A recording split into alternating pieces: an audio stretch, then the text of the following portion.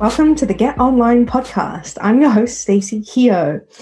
First, I want to say a huge thank you to all of the new subscribers on the podcast. We've had a massive influx over the last couple of weeks, so I'm hugely grateful for that. Welcome to you all.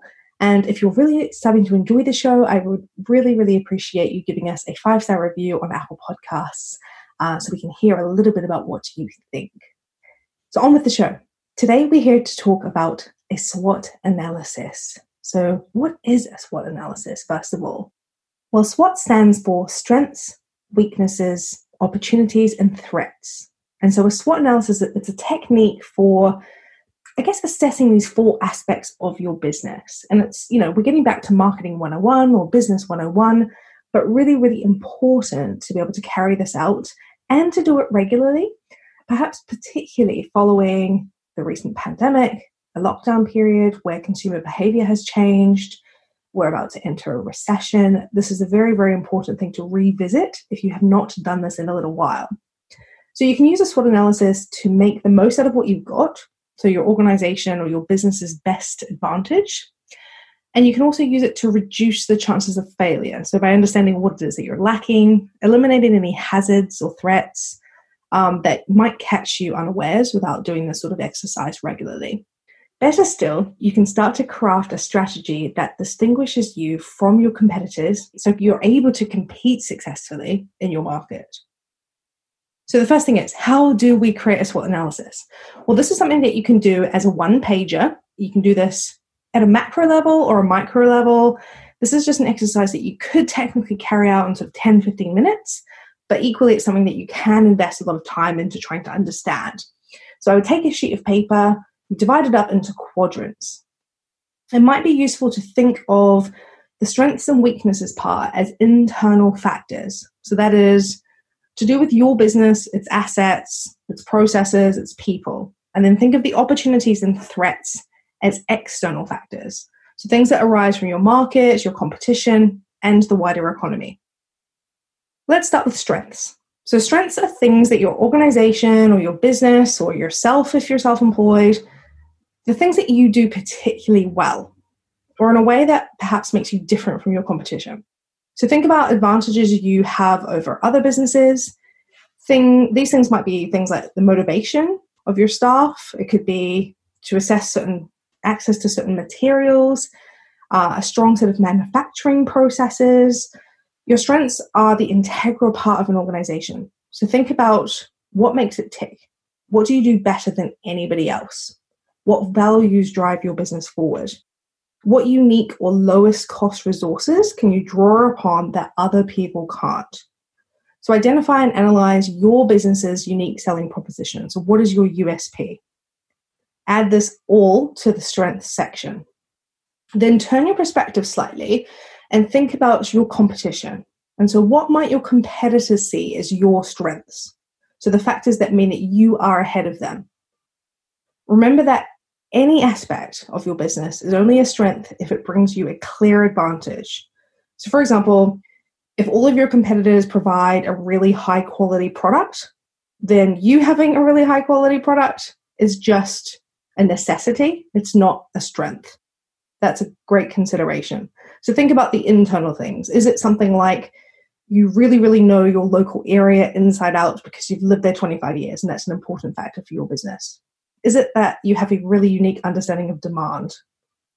Do you have special knowledge of the legality of whatever it is that you offer, the industry that you work in? It could be experience, Have you been in business 30 years? What do you know that other people don't? Is it your people? Is it the team? Is it your IP? Do you have trademarks? What are those strengths? List them all out in that first quadrant. The second quadrant is weaknesses. Okay, so now it's time to consider your organization's weaknesses. So you've got to be honest here. And actually, I do find that this goes one of two ways when I'm working with clients, is that there's a little bit, people find it really easy to see the faults within their businesses. They find this part and they sort of have this massive big long list of weaknesses and not necessarily strengths. Or the opposite end, they're completely blind to them and they just don't know what it is that they're bad at. So try to be as honest as possible. Go to market, ask for people's advice that you might have weaknesses in your business. A SWOT analysis will only be as valuable as the information that you gather. So it's best to be realistic now and face the unpleasant truths as soon as possible so you can actually address them. So weaknesses, just like strengths, they're inherent features within your business. So you want to focus on the people, resources, your systems, your procedures. Think about what you could improve and that sort of, the sort of practices that you want to avoid. Once again, you want to imagine or you want to find out how other people in your market see you. So do they notice weaknesses that you tend to be blind to? Take time to examine how and why your competitors are doing better than you in a particular area. What is it that you are lacking? So again, it's internal, right? So it could be that you don't have the right technology in place. Do you have below average customer service? The quality of your product? Is there a lack of case studies? Do you need funding? Do you have any limiting beliefs or fears that are holding you back? Are you lacking processes? Are you terrible with numbers and just don't understand the finance part of the business? List out all of the weaknesses that are internal within your business. Okay, so the third quadrant is opportunities. So opportunities are openings or chances for something positive to happen, but you really need to claim these for yourself. They usually arise from situations outside your business. So you've got have a bit of an eye, I guess, for what's about to happen or future projections and trends. So they might arise from things that develop in your market that you serve or in the technology that you use. Being able to spot and exploit opportunities can make a huge difference to your business's ability to compete and take the lead in the market. So think about good opportunities you can spot immediately. They don't need to be game changers. Even small advantages can increase your business's competitiveness. So what interesting market trends are you aware of, large or small, that could have an impact on your business? You should also watch out for changes in government policy related to your field and changes in social patterns, population profiles, lifestyles. They can all throw up interesting opportunities. So have a look out for them. So these are obviously external. So things like the market, has something shifted or changed in the locality of where you work or with the type of business, the type of customers that you actually serve? Are there any trends, like really, really good trends to jump on the back of? Is it demographic related? There's an aging population. Is that an opportunity for your business, or perhaps it's even a threat, which we'll move on to next. So quadrant 4, threats. Threats include anything that can negatively affect your business from the outside. So it could be things like your supply chain, shifts in market requirements, demand or supply, shortage of talent. So are you able to recruit the right types of people into the business? It's really vital to anticipate threats and to take action against them before you become a victim of them and your growth stalls. So think about the obstacles you face in getting your product to market. You might notice that the quality standards or specifications for your products are changing and that you'll need to change those products if you're to stay in the lead. So evolving technology is something that comes up quite a lot, and that's something that you want to look at potentially as a threat, but perhaps also as an opportunity. So you always consider what your business is doing and whether you should be changing your business's emphasis to meet that challenge. You also want to be watching the competition, but also remember that what they're doing might not necessarily be the right thing for you to do. So you want to avoid copying them without having all the information. So be sure to explore whether your organization or your business is particularly exposed to any external challenges. Do you have bad debt or cash flow problems that could make you more vulnerable to even small changes in your business, in your market, Is there a kind of threat that can seriously damage your business? And if so, be alert. We've all had this experience, again, throughout the coronavirus pandemic. Things have popped up that we perhaps could not have seen. And it's really, really important to make sure that you put the right processes in place should anything else arise.